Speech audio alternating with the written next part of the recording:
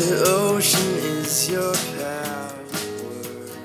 Well, thank you for tuning in to Centuries and Saints, episode 7 of season 1. My name is Scott Matson. I am the host of this podcast, and we have been looking at the patristic age of the church. So that time of the church after the apostles had died, up until about the year 451 AD, with the Council of Chalcedon, which we discussed in our last episode, looking at church councils. So again, thanks for joining me here today. And on this episode of Centuries and Saints, we will be talking about monasticism. You've all heard of monks. Perhaps when I say the word monk, you conjure up an image of a kung fu artist in a temple somewhere, a Shaolin monk. Or perhaps you think of men in the early church who would go out and live in the desert and punish themselves for their sins, those kinds of things. Well, both of those pictures are actually true. And we'll be talking a little bit about that and some of the theological implications of monasticism on today's episode. Now, it was during the patristic age of the church when monasticism first emerged and became popular. And the idea, it rested basically upon the denial of the body in order that the spirit might be freed up to commune with God. And so amongst some of the early church fathers, there was an idea of two roads to morality, a higher and a lower, so that in our formation to Christ-likeness, we can choose the higher road, which would be the monks who withdrew from society, or we could choose the lower road, which most of us choose because we are not monks, for example. Now, one very famous monk that you may be aware of, and you may have not have known that he was a monk, was the Protestant reformer Martin Luther. He was a strict Augustinian monk before his coming to Christ and his understandings of justification by faith. And Luther actually used to beat himself very severely, and he put his body and his mind through very rigorous exercises and pain before his conversion to Christ. Okay, so monasticism has a long, long history, and there are monks still today. There are monks in the Roman Catholic Church, there are monks in the Eastern Orthodox Church, and certainly monasticism today, while still holding on to some of the same ideals, looks different than it used to in the past. But this has been an important part of the spirituality of the Christian Church for nearly 2,000 years. And so monasticism, while there are good things about it and some bad things about it, it's very important for us to understand it and to take a look at it. So that's what we're doing on this episode. Now, I want to talk first about the Desert Fathers, and especially a man named Saint Anthony. Okay, so the Desert Fathers, they were those monks back in the 3rd century and going forward, who would withdraw from the world, and they would go out and literally live in the desert.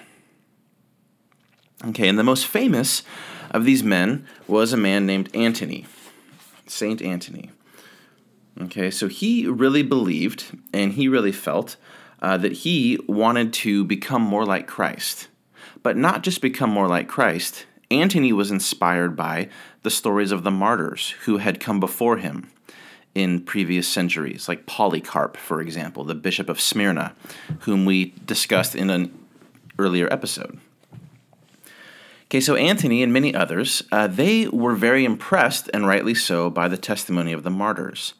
And they themselves, in a sense, wanted to be martyrs. But what do you do if you want to be a martyr, but there's no persecution? There's no opportunity to become a martyr, for example. Well, what Antony did, and what many others did, is they committed themselves to asceticism. Asceticism is vigorous self-denial, okay, by imposing discipline upon yourself. And so that's why Antony and some of the other desert monks, they were called bloodless martyrs. Okay, so while they were not imprisoned and tortured and all of those kinds of things, they would choose to treat themselves and their bodies very, very harshly. Minimal amounts of food and water, things like sleeping out in the cold, self-flagellation even at times. Okay, so while they were not technically martyrs, they wanted to follow in the example and the faithfulness of the martyrs and join in that holy witness. So in a sense, they kind of made themselves martyrs. Okay, and so that's why there was this movement of extreme asceticism amongst especially the early monastics and the Desert Fathers, beginning again with the man who sort of started that movement, St. Antony. A very famous man in church history. Okay, he was born around the year 250 AD. So that gives you an idea of his setting in church history. Now, there's another man I want to talk about. This man followed Antony's example, but even in a more extreme form. Okay, and his name was Simeon the Stylite. Simeon the Stylite. Okay, an early desert father. He climbed up a pillar of an old Roman ruin. So in a lot of places there in the Middle East and in Turkey and Syria, there are still many, many ruins of the old ancient Roman Empire, including many pillars. So this man, Simeon the Stylite, he climbed up a pillar, which was from an old Roman ruin, and he stayed on that pillar for some 30 years, never once coming down. Imagine that. Climbing up on the top of a pillar and staying up there for 30 years, never coming down. Okay, people would have to deliver your food and your water to you, which in his case would have been minimal at best. Okay, sleeping would have been uncomfortable. Imagine living up there back in those days during the winters when it would snow and get freezing with minimal covering and clothing, because he was trying to punish his body. It's all about asceticism. Okay, others, they would go live in caves, for example, and they would refuse to protect themselves from the elements of the weather. Again, trying to bring their bodies into subjection and submission in order that their spirits might more closely commune with the Lord. That was their mindset behind it, okay, for these desert fathers. Now, moving on, up to the 6th century, a very, very famous monk, Saint Benedict, and he founded the Benedictine order of monks, okay, which is still around today, for example, and he founded a monastery in Monte Cassino, Italy. All right, that monastery is still around today, and Saint Benedict was a very, very big figure in church history, especially in the Western Church. Okay, in the Latin Church. For the Roman Catholic Church, St. Benedict was and is a towering figure. Now, Benedict, his monastic order continued on and had one other very, very famous convert whom you may have heard of, another man who was Roman Catholic, this time from the 13th century, St. Thomas Aquinas. Okay, and St. Thomas Aquinas was instrumental in sort of bringing together theology and philosophy, and by the time of his death at age 49, he had basically reshaped and reformed the entirety of Western thought. Okay, I don't have time on this episode to go into Aquinas. Lord willing, we'll talk about him in future seasons, but a massive intellect and a massive influence on the church for the last 800 years. Okay, still a huge influence. He was a Benedictine monk. I mentioned Martin Luther was an Augustinian monk, okay, in a monastic order which was named after St. Augustine back in the 4th century. Okay, so you see these monastic orders. These were begun back in the patristic age of the church. Now, here's the thing that I want to move on. We've talked about a couple different people, St. Antony, Simeon the Stylite, Thomas Aquinas, Martin Luther. And we've talked a little bit about the asceticism, that ethos of the monastery, where these men would practice vigorous self-denial and discipline in order to quench the body's desires, to free the spirit to commune with God in a deeper way. Now, first of all, I want to talk theologically about this. Okay, well, I appreciate and I affirm and I admire even the desire and the zeal of these monks to want to have a deeper relationship with the Lord, to walk in greater levels of holiness. Those are wonderful things. Those are biblical things. And those are things every one of us who are Christians should aspire to. We're told in Scripture that we are to live lives pursuing holiness, without which no one will see the Lord. Okay, we are called as Christians to follow Christ's example and to live lives of holiness. Okay, that's not in question. And I appreciate and I admire the monastic movement and the monks for doing that. However, they had a view of spirituality which came, I would argue, not from Scripture, but rather from Greek philosophy, Greek dualism. Okay, so they made this radical distinction between the soul and the body, the spiritual and the physical. And there was an assumption, very implicit in the culture and in the times of that day, because of Greek thought, that the spiritual was good and the physical was at best neutral, if not downright evil. Okay, and so many monks, they viewed life as their soul, their spirit was the holy part of themselves that related to God, but was trapped inside of their physical body, like a person dragging a corpse behind them, for example. That's how they viewed it. Okay, so if you picture yourself walking down the street, dragging a corpse that is attached to you somehow, that's how they viewed the soul and the body. So they wanted to do as much as they could to kill the body and deny the body without actually dying as they could, thinking that that would cause their spirit to be more pure and give them deeper communion with God. Now, theologically, I disagree with that view.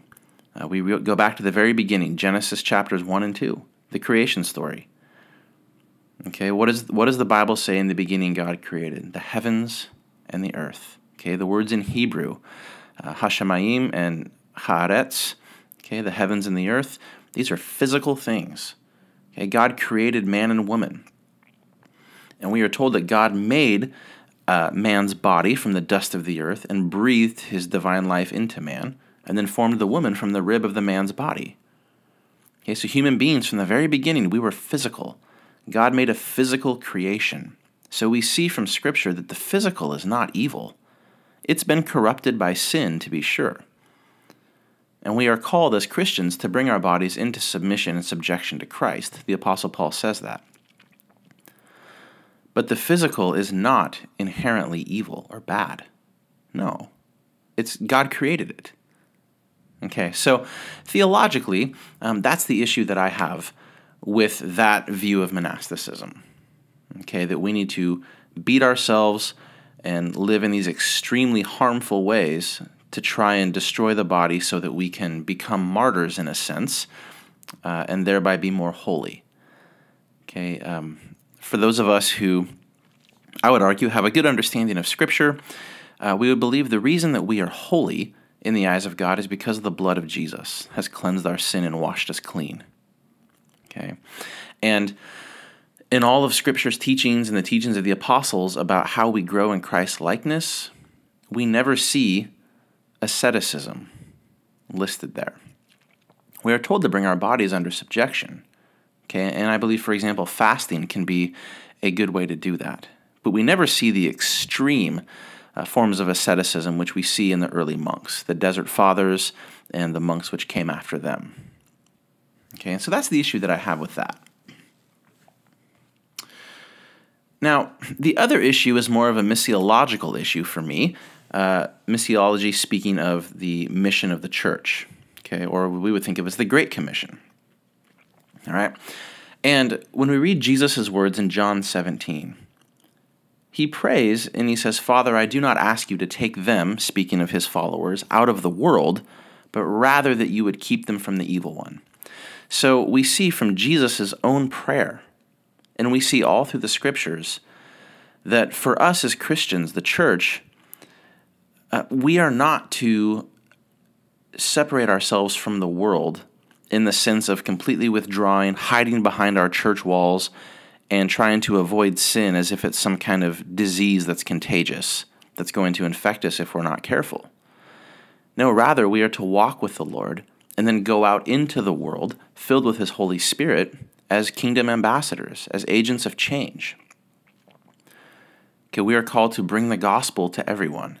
We're not called to hide out in our safe little enclaves and keep ourselves pure from sin and wait for the end of the world. That's not what we as Christians are called to do. And so, again, while I fully appreciate the monastic desire for holiness, and I affirm it and I agree with it,